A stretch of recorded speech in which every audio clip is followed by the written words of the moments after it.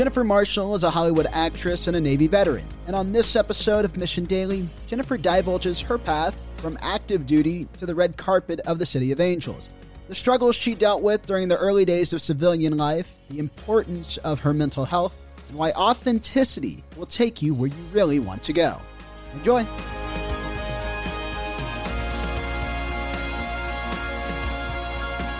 Welcome, everybody. Today on Mission Daily, we have Jennifer Marshall. She is a Navy veteran, and she's now an actress, host, in all forms of entertainment. She's going to fill us in today about what it was like coming out of the military and then also getting into Hollywood. And we're going to also find out a little bit about what she has in store for the future. Jennifer, welcome to Mission Daily. Thank you so much for having me. This has been a work in progress for months now. Well, I'll tell you what, booking is always crazy. I'm sure your schedule's busy, but our schedule gets rearranged all the time too, from people canceling and demanding reschedules. And then we have paid sponsors. It's not always easy. Yeah, it gets a little crazy. Well, thanks for doing the show and thanks for carving out a period of time for us. Thank you so much for having me. So where are you today right now? Location-wise? So I'm in Los Angeles. Today is a very rare day off. So I'm actually in my robe, in my bed with my cat. So it's a good day. So we always like to talk about what you're doing today, a little bit how you got here, and then what's going on for the future. So what are you working on now? I don't know if you can even disclose, but hopefully you can. Oh gosh. So unfortunately I can't. As actors or, anyone in front of the camera or behind the camera in entertainment, most of the time we sign non-disclosure agreements. And that's just because, different studios compete. They don't want people knowing who's on their projects. So I actually am working on something really great. I'm working on 2 projects. Today I have the day off, and so I've got some downtime, and I'm enjoying the downtime because once we ramp up and we start shooting, it's going to be a couple months of, relentless 12 to 16-hour days on set, 6 or 7 days in a row. So I'm definitely enjoying this downtime for the rest of January. Okay, so I want to dive into that. Let's dive into that right away. You're famously known as being a Navy vet. So the military is generally regarded as a very difficult, demanding job. And then there is, I would say, a notion or this idea, it's probably false, and I think it's false, that actors and actresses have it quite easy. Yet you just talked about 12 to 16-hour days, 6 to 7 days a week. Tell me, what is harder? Is it the military or doing your role today? It depends, because when I was on deployment in the military, that is very difficult. I would say that most of the sets that I go on, I am either co-starring, which is just, a few lines or one scene on a show. That can be pretty easy because you're in your trailer most of the day, you're relaxing, you're waiting, you're prepared for when they need you. If you're guest starring, it's a little more crazy because you're in several scenes or you're in one very long scene that can be quite difficult.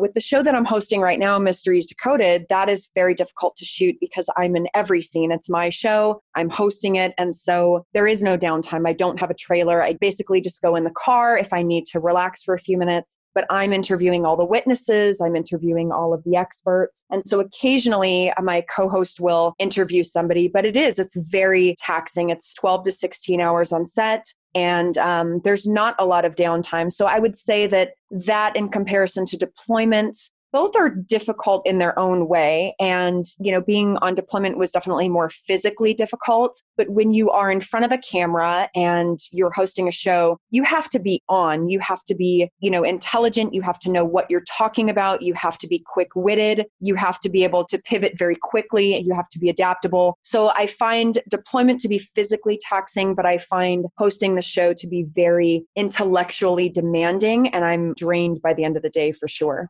Now, I got a quick question for you. So you're talking about 12 to 16-hour days. You're talking about 6 to 7 days a week. But a very small percentage of what you do, all the work that you do, actually ends up in the final product. Is that disheartening, or is that just something you've become used to? No, thank you so much for bringing that up, because it's, people don't understand, like, especially with my show, they'll say, well, you didn't bring up this theory or that theory or this theory. And I always tell them there are so many theories that we look at, but, when we shoot hours and hours and hours of footage, we only have 41 minutes in the show. And there's so much that does not get shown. So there's so many different theories that we do evaluate, but it just doesn't make it into the show. So, additionally, there was a show that I was in probably 2 years ago called Timeless on NBC. And I shot on that show for 5 days. Well, it turns out that one of the scenes I was in, they completely cut.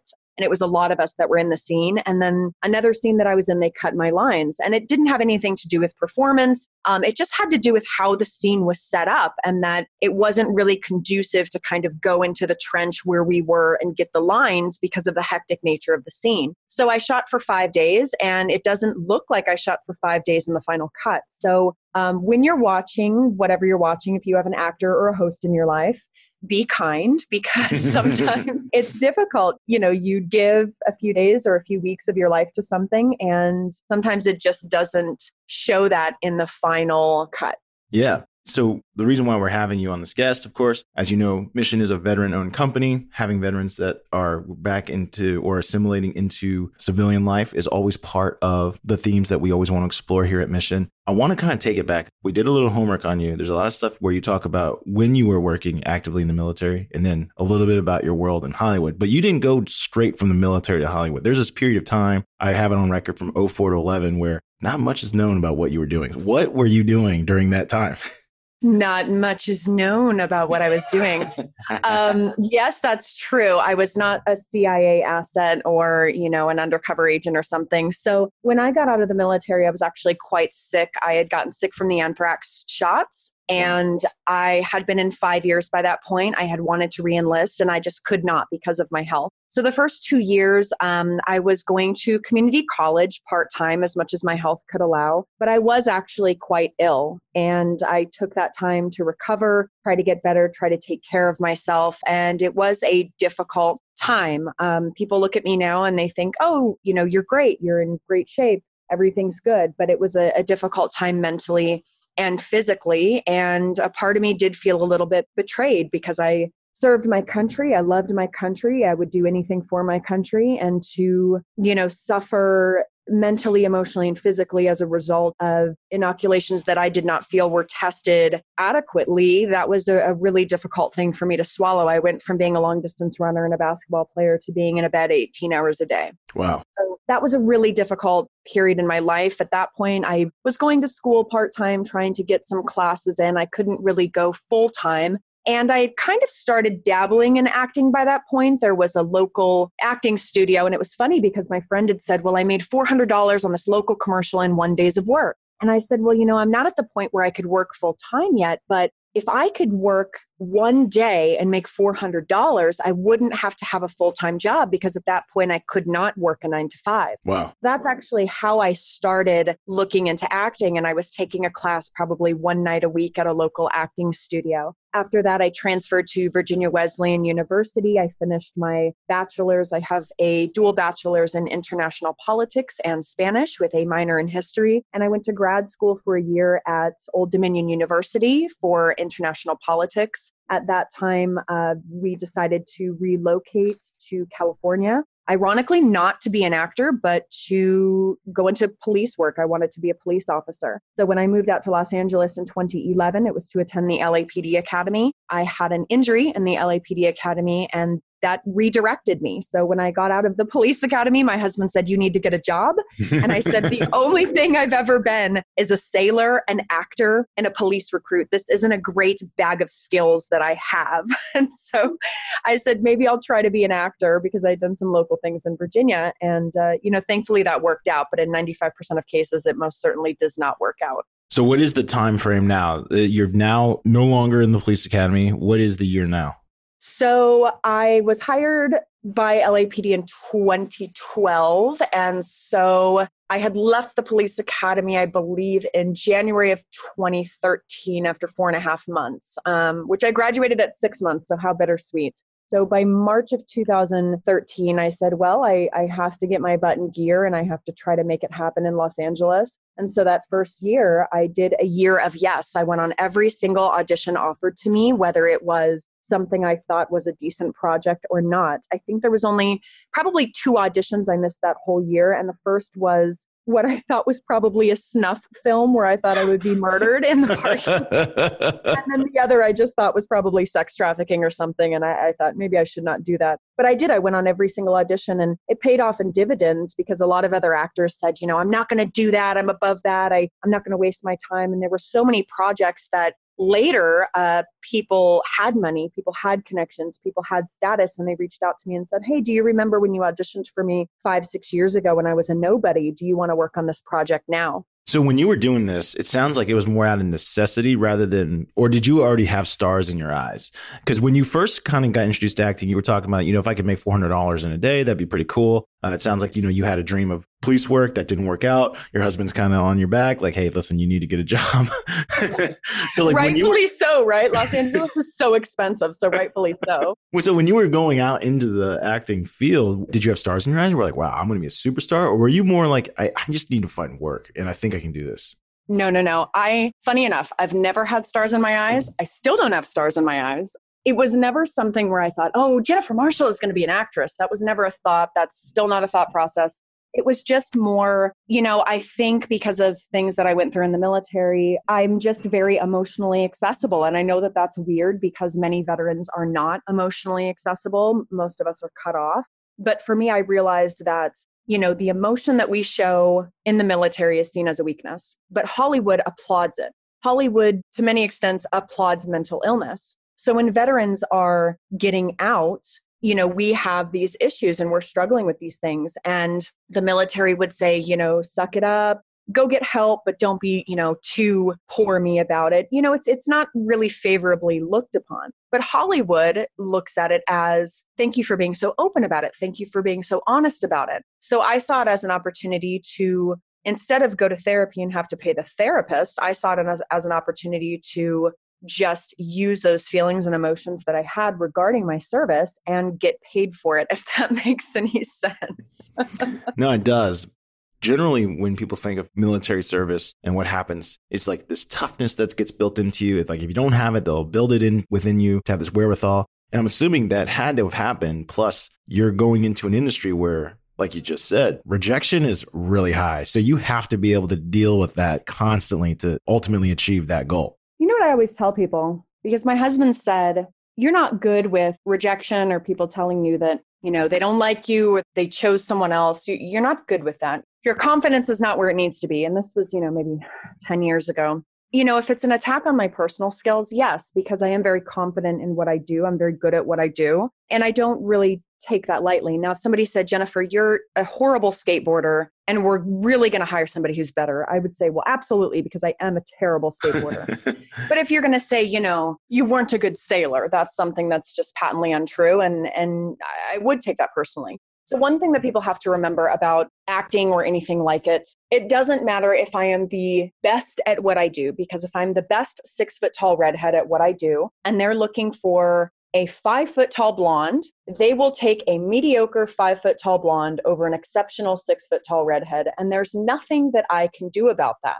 So putting all of my emotions and hopes and self-worth into, I want to be what they want me to be. It's pointless. As an actor, you have to go in, present what you have, be confident in what you have and who you are, and leave it on the table. And I've really surprised my husband with how little I care as far as I go in, I perform, I leave. Many actors allow the rejection to get to them because they try to decipher what casting wants and, how can I be what they need? It's a waste of time. You'll never know what they need. And sometimes they don't even know what they need. So go in, be you, deliver an authentic, organic performance and leave. And most of the time they'll love you, they'll accept you for who you are. And sometimes they won't like you. Even Meryl Streep has haters. So you can't get wrapped up in, I just want to be accepted and I want to be this.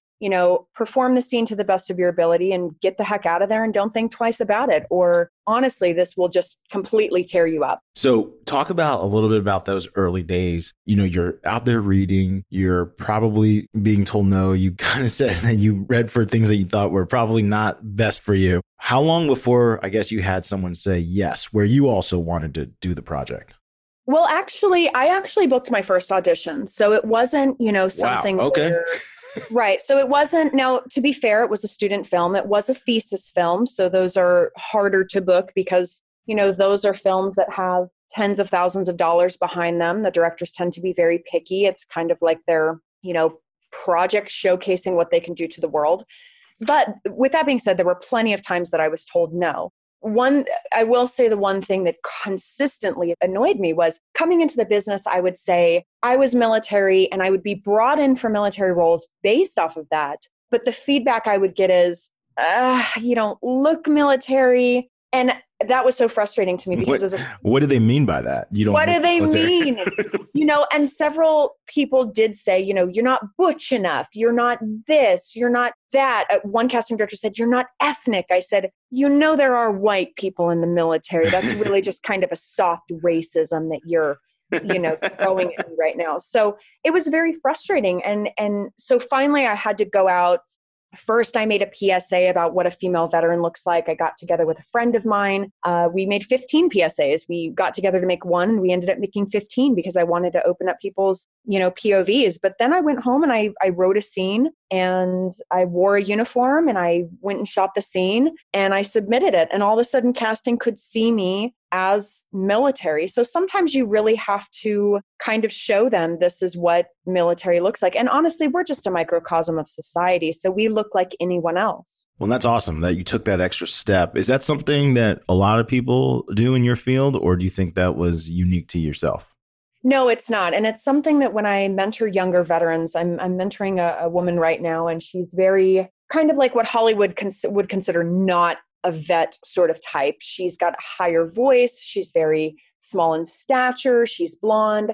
So I told her, you're never going to be seen as the same type of character that I would, as far as I'm barking orders and telling people what to do. But you could easily be seen as, a young soldier who's confused as to what she should do. She's only been in the military a year. She's very impressionable. You need to have some sort of clip or something on your reel showing that, because the fact is our military service is going to be a ticket into these casting offices, but it's probably not going to get us booked unless we look the part. So use it as the ticket in, show them you're a decent actor. But most of the time they'll say, she's not right for this, but she's good for other things. And you know what? That's fine. If they don't want to cast you as military, fine. Use it to get in the door and then show them your acting skills, and they'll bring you in for something else. But I used to get aggravated that to me, it just wasn't enough to get in the door. I was like, well, I want to play military. And it's funny because I never used to book military, and now that's a lot of what I book. So it's funny how that's turned around in the last few years.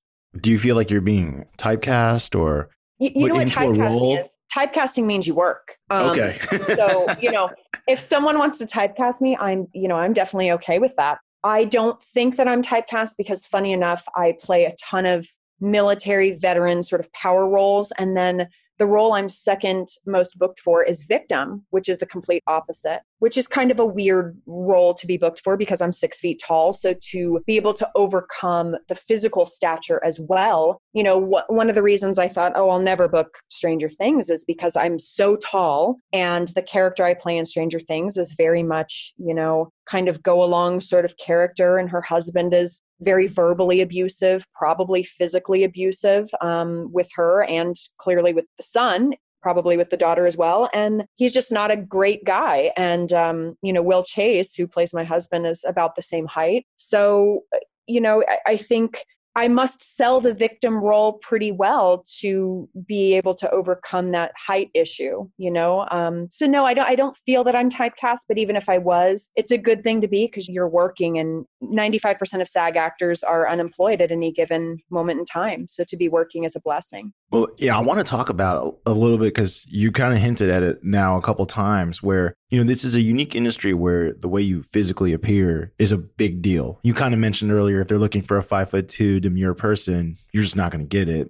The other side of it is it's kind of thought of as a lot of actors and actresses in Hollywood are short, right? And then you are 6 feet tall. And then I'm assuming like if we put you in heels, how tall are you then? Oh, 6'3". There you go. Okay. So at 6'3", these are things you can't control, right? You physically look a certain way. You can get stronger, you can get leaner, but you can't get shorter. Like that's, you know what I mean? Like you can't do anything about that. Do you feel like it hurts you, or is it like? Oh yeah. Yeah, no, it's absolutely been a detriment, but I'll say this. It's not something, a couple of years ago, I was about 25 pounds overweight. That was something that I said, all right, I'm going to buckle down. I went on keto. I started working out a lot. I got it under control. that was entirely within my control. There's nothing that I can do height-wise. And so kind of lamenting about it just is pointless. Occasionally, I will get some sort of role where it calls for that. I did a Dodge truck commercial, and I did it as a first responder. So someone my height would, make the truck look a normal size. But if it was a woman who was, 5 feet tall trying to get into this Dodge Ram, then it starts to become comical in the commercial. So it was, and with that being said, I don't do car commercials. Why? Because I dwarf the cars. So it's one of those things where it's kind of a trade-off. I was a furniture spokesperson for a long time, and I did all the stuff in front of the screen, in front of a green screen. And my co-host was shorter, so he did everything in the showroom, actually on the furniture, because if I was on the furniture, then it looks like it's some sort of furniture made for little people, right? So, people work around it. The commercials that I book tend to be spokesperson things. So, you don't have a lot of people standing around me, which is fine. There's good things and bad things. I do know that it's a drawback, but I also know that, if I was 5'7", then there's a lot more people who are 5'7". So it ends up being something that people either love or they hate, but they're very rarely meh about it. Now, I know if a production calls my agent and asks to clarify how tall I am, I have lost that because of my height. And I've read varying theories as to why Hollywood is a short place, but mainly what I've heard is child actors grow up to be adult actors, generally actors who are smaller in stature. They want to hire because, if you're a 12-year-old who looks 10, they can work you longer hours than if you're 10 and you look 10. So it's this environment where smaller people tend to work more. They tend to get more roles as children, and then they grow up, have better resumes, and they become adult actors. And people are just small. So I will not say what movie this was, but I worked on a movie with a very, very short A-lister. And then when the movie came out, you can't even really tell it's me. Why? Because they're not going to ask an A-lister to get on an Apple box, so I don't look so tall. And I don't expect them to. I totally understand that. So it has been very much a detriment, but I don't wish I was shorter. I don't lament that. It just kind of is what it is, You just got to embrace whatever, like kind of what you talked about before. Just you have to embrace who you are because you can't be anything else, right? Oh, absolutely. And I look at all of the things that are good. Being a tall woman, I mean, when I'm running, because I'm a long distance runner, when I go running, the odds of someone trying to throw me in the back of a van, good luck with that. Like, I wish you all the best of luck. So being a woman in, a world that is increasingly not really safe for women, I love being tall and I love feeling powerful and I love the benefits that come with that. So I wouldn't trade it just to maybe get a couple more acting roles. It's not worth it to me. So, you kind of disclosed a little bit about how you started, overcoming some of the challenges or the rejections that you've had. When did you start feeling like, okay, this is going to work for me? Oh, I'm still waiting for that. No, I'm just, it's weird. As an actor, you have these things where you're like, oh, this is a breakthrough. But then you look back and you say, that wasn't a breakthrough. This was a breakthrough. So I would say, the first gig you book, you're like, wow. And then the first breakthrough you kind of have in class where you tap into something and there's a revelation, that's a wow. I would say there was a show that I worked on in 2011 called FBI Criminal Pursuit. And that was a show where, I was in the show, I was raped in the front seat of a car. And then the actor who was with me broke a bottle and shoved it against my throat. It was, it was a week of shooting, but it was very, very difficult. It was very violent. It was very in-depth. When that came out, I was very proud of my work. And that was just, a non-union recreation show. So that was one of those things where I thought, wow, I shot this for 7 days and I'm proud of it. And then when I booked my first show in Los Angeles, I booked General Hospital. Then I booked my first co-star, which was on Colony on USA. Then I booked Stranger Things, which of course is a game changer. Then when I booked my guest star on Hawaii Five-0, that was huge. And then, of course, when I got my own show on the CW, there's never really like one particular thing for most actors where you say, okay, now I've made it, unless, of course, you go from being a nobody to being the lead in a movie that goes to theaters. But unless you're dealing with Harvey Weinstein or some sort of situation like that, I don't know how that would ever happen. Or unless it's just, right place, right time, but that's exceedingly rare. So there's these goals that you meet and these things that happen that just kind of boost you along the way up that ladder.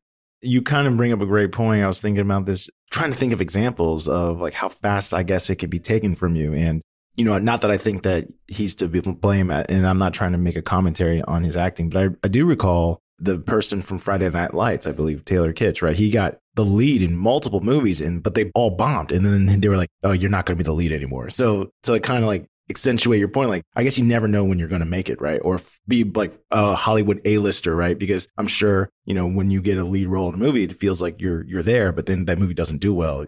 You might be not exactly where you thought you were going to be.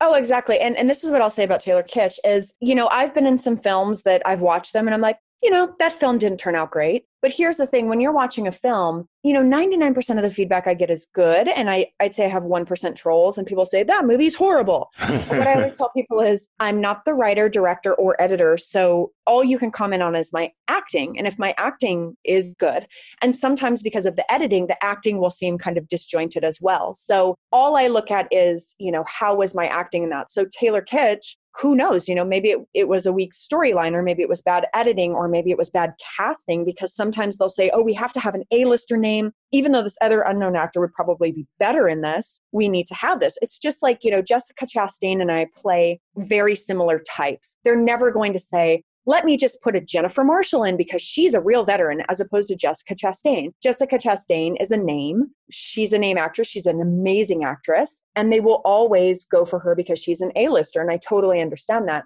So who knows what happened with Taylor Kitsch, but it is one of those things where it could have been something as simple as maybe he wasn't the best actor for the role, but he was the A-lister that best fit whatever it was. And now his career has suffered because of it. Or maybe he walked away. A lot of actors do that. They just get tired of everything that goes on here and they say, I need a break. And I don't blame them. Yeah, I'm not trying to blame him. I'm just saying, like, to the outside world, that's what happened for him. I mean, I'm sure he's been doing other things, but I understand what you're saying.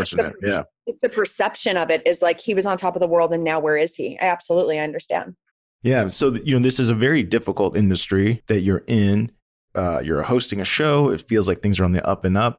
Is this something you think you're going to do for as long as possible? Do you have eyes on other things? Like, give me an idea of where you are today. Are you happy with your acting career? Do you want more out of it? Kind of like, what do you think for yourself of the future?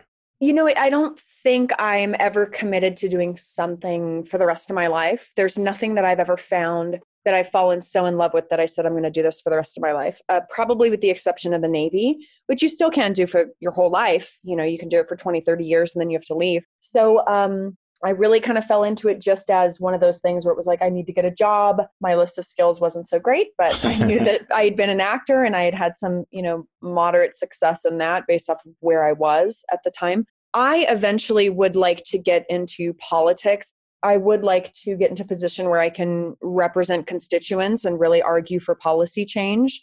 I can't speak to this quite yet, but I am involved with a nonprofit where I will be lobbying my legislators, my congressperson and my senators to make some serious changes in the veteran world in Capitol Hill. And that's something that's very important to me, is being able to be the voice for people who don't have a voice. So right now, I will work on lobbying. In the future, I would eventually like to make the transition to politics, because I feel like now how we are in society, it's very ultra left, it's very ultra right. Mm-hmm. And if you're a moderate, there's no room for you as a moderate. And I feel like without moderates, how do you work across the aisle to get things done?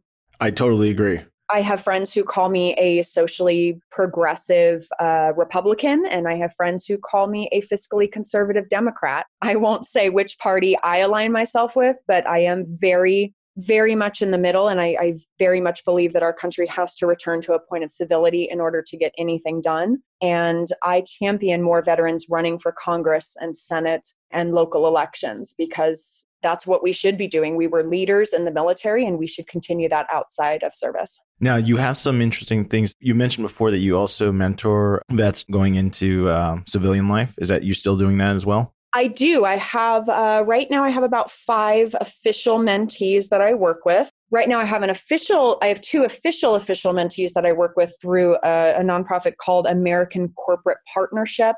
they put veterans with people who are in their field, who are in a position to mentor. The mentors are not always vets. In this case, I happen to be. I'm mentoring a young man who got out of the Army and he recently moved to Atlanta. He's seeking a career in acting. I'm getting ready to take on another mentor through that organization. And then I mentor 3 others unofficially. And then, of course, I'm available for the network of veterans to get a hold of me and say, hey, what do you think I should do? What about this class?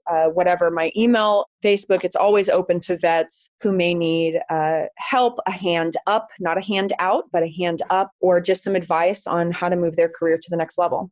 No, that's great. And I'm assuming that's something also that you'll continue to do.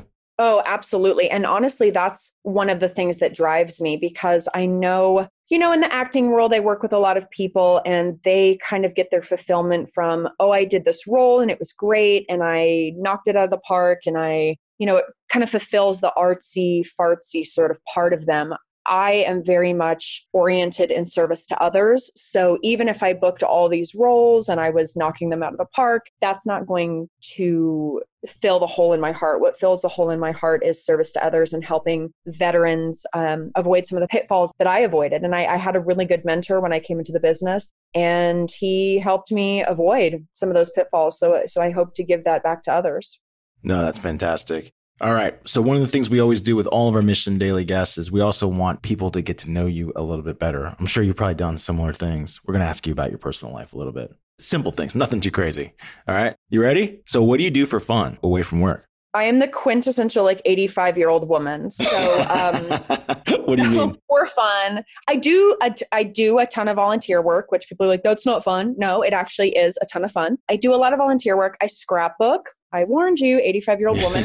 I bake, and I don't know if it's for fun, but I do work out. I recently started playing basketball again. I had knee surgery last year. I haven't really picked up a basketball since then, and I realized how much I miss it. I miss it so much. So basketball and running are pretty much the only things I do that are not 85-year-old woman. All right. So you scrapbook, you bake, you play ball, you run. When you go to the gym, do you just play pickup games, or do you play with people you know? No, I just play pickup games, and I try to stay away from the 20-year-old men playing. I try to keep it to the 40 and over leagues, because that's kind of where I hang right now. And I'm still playing men, so cut me some slack. But it's okay. Oh no, I tried to play with a bunch of 20-something-year-olds the other day, and I said, I'm not in this age bracket anymore. I think I'm gonna step out of this and tip my hat to them. There you go. How about, are you an avid reader? I was going to say, being given in Hollywood, I'm sure you watch a lot of movies and shows. I don't. You don't? I'm actually the worst kind of actor in that way. I probably watch 4 movies a year in the theater, 2 of which are with my kids, because I take them to go see something. Is it like a kid's movie that you end up seeing? Yep. I don't have the attention span for it. I don't watch a lot of movies. I don't watch a lot of television.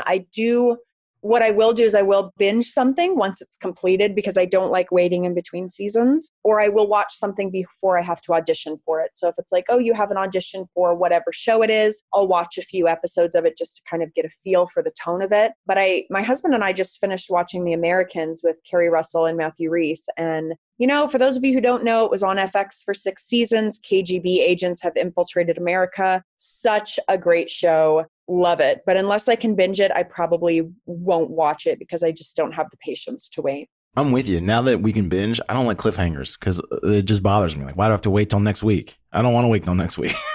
And sometimes next season. So we get to the next season and I'm like, I don't really remember, and I don't really care, to be honest with you. So people like me are killing TV. People like me are pushing it into binge format. Yeah. But it is what it is. I can't wait. I don't have the thought process for it. All right. How about this? Do you enjoy or not enjoy seeing yourself on screen? It's kind of a weird question. Some people, they like what they do, of course, but there's a part of them that makes them feel a little uncomfortable. Yeah. So forgive me. I didn't mean it was a weird question. I mean that I often hear a weird answer to this. Yeah. Because people and I feel like it's kind of a false humility people give, because I know a lot of cops. I know a lot of doctors. I know a lot of, and nobody says, oh, if I see a picture of me doing my job or something, I feel uncomfortable about it. No, it's just a job is a job is a job. So I I watch it. I watch everything that I do because I want to support everyone who worked in the project. It's not some sort of inherent narcissism where I'm like, oh, my performance. No, I want to see how everything turned out and show respect to the editor and the director and the writer, the other actors. I don't ever feel uncomfortable with it or when I'm watching it, because to me, that's not necessarily Jennifer up there. That's whatever character I have created. And if I do see Jennifer up there, I did not do a good job in creating the character or separating myself enough from the character. There was a film I did years ago, back when I was having a really difficult time in my life. And I used the grief that I had to kind of power through this role. And I'd say that's the only thing that I can't watch without feeling uncomfortable, because it's too much Jennifer and not enough the character. So yeah, I would say, no, I'm never really uncomfortable. I think that's a thoughtful answer. Well, the reason why I had to ask is because we've interviewed some people before that are like, let's say they stage actors, for example, they don't want to see footage, or athletes, and like, I don't really want to see myself play. You'll hear things like that every now and then. Yeah, I find that really weird, because that's what we do for a living. And I find it odd. And it's funny because one of my friends who's an LAPD officer, he was taking pictures of me on the TV and sending them to me and saying, I see you. And so I said, next time I see you at a traffic stop, I'm going to take a picture of you and send it to you and say, I see you. I said it sort of as a joke, but then I found myself taking pictures of my actor friends and sending it to them. So I realized it was done out of pride. Yeah. That I was proud of them. So I thought, okay, that's why he did it. He was proud of me. But I still feel like if I ever saw him on a traffic stop, I'd do it just to be funny. Sounds good. No, I appreciate it, because I mean, I agree with you. You should be proud of your work. Just like, do I like listening to the episodes I record? Yeah, I kind of do. Yeah, why not? That's what you do. That's what you do, Exactly. Final question for you, though. What other characters have you been in that are most like you, and which characters are like the furthest away from you? Easy peasy question. Okay. Yeah. So Lieutenant Colonel Bailey in Hawaii Five-0, she was a joint mortuary affairs officer who oversaw the dignified transfer of an airman killed in Kabul. She was the most like me, as far as, she does her job. She wants this airman to be, treated with respect. She wants his service to be honored. She wants everything to be the way that it should be for one of our brothers or sisters killed abroad. Not to say that that was easy for me to shoot, because clearly I cried after we shot. Mm-hmm. But in the scene, Lieutenant Colonel Bailey does this every day. So she's not going to cry, because this is what she does. She clearly feels sad about it, just as I would. But that was very easy for me, because when I put on that uniform, it's not a costume. I know what each of those ribbons mean. I know what each of the insignia means. When I render that salute, I know what it means. When I look at that casket and I see a flag draped over it, I have had friends return in caskets. I have had friends lose their battle to PTS. So that character is very much me in many ways. Susan Hargrove, or Max's mom on Stranger Things, is probably the character who is least like me. She allows her husband to speak any old which way to her, which, ask my husband, that's not the case. Not acceptable. Not acceptable. No. She allows her husband to act like a tyrant, talk to the kids, however, rule with an iron fist. She's kind of a difficult character for me to play. And honestly, I had to write my own kind of future story for her to be able to kind of stomach how she is. I had to write that in the future, she whacks him over the head with a vase. She kills him. She buries his body under the porch, kind of Dixie Chick style, and she pursues her own life like a powerful woman. And she doesn't put up with his domestic abuse anymore. So I had to do that to be able to play kind of this weak-willed character, because it's so unlike who I am. But with that being said, working on that set is a dream come true. I love working with them. I love how in-depth the characters are. And I do love playing her. But in order to do her justice and not try to toughen her up, I did have to write that ending for her. And who knows, the ending is probably totally different, what Stranger Things decides for her. But I had to do that in order to make her more well-rounded in my mind. I'll tell you what, that answer that you just gave, writing her ending, exactly tells our audience exactly who you are. And I love it. Thank you. If somebody disappears in my life, don't check under my porch. Is that it? I mean, I'm not going to lie. We're probably going to investigate you a little bit, but well, look, I appreciate you joining us today on Mission Daily. I hope you had a good time. I had an amazing time, and thank you so much for being so flexible with my schedule, and thank you for taking the time out of your day to spend it with me. Absolutely. And we look forward to these unnamed projects that you're working on. Hey, listen, we know you're working hard. You already said how long you're working. Can't wait to see what it is. Awesome. I'll post on social media, so stay tuned. All right. Thank you. Mission Daily and all of our podcasts are created with love by our team at mission.org. We own and operate a network of podcasts and a brand and story studio designed to accelerate learning. Our clients include companies like Salesforce, they're a customer times 5, Twilio, and Katera, who work with us because we produce results. To learn more and get our case studies, check out mission.org/studios. If you're tired of media and news that promotes fear, uncertainty, and doubt, and if you want an antidote to all that chaos, you're at the right place. Subscribe here and to our daily newsletter at mission.org. Each morning, you'll get a newsletter that will help you start your morning and your day off right.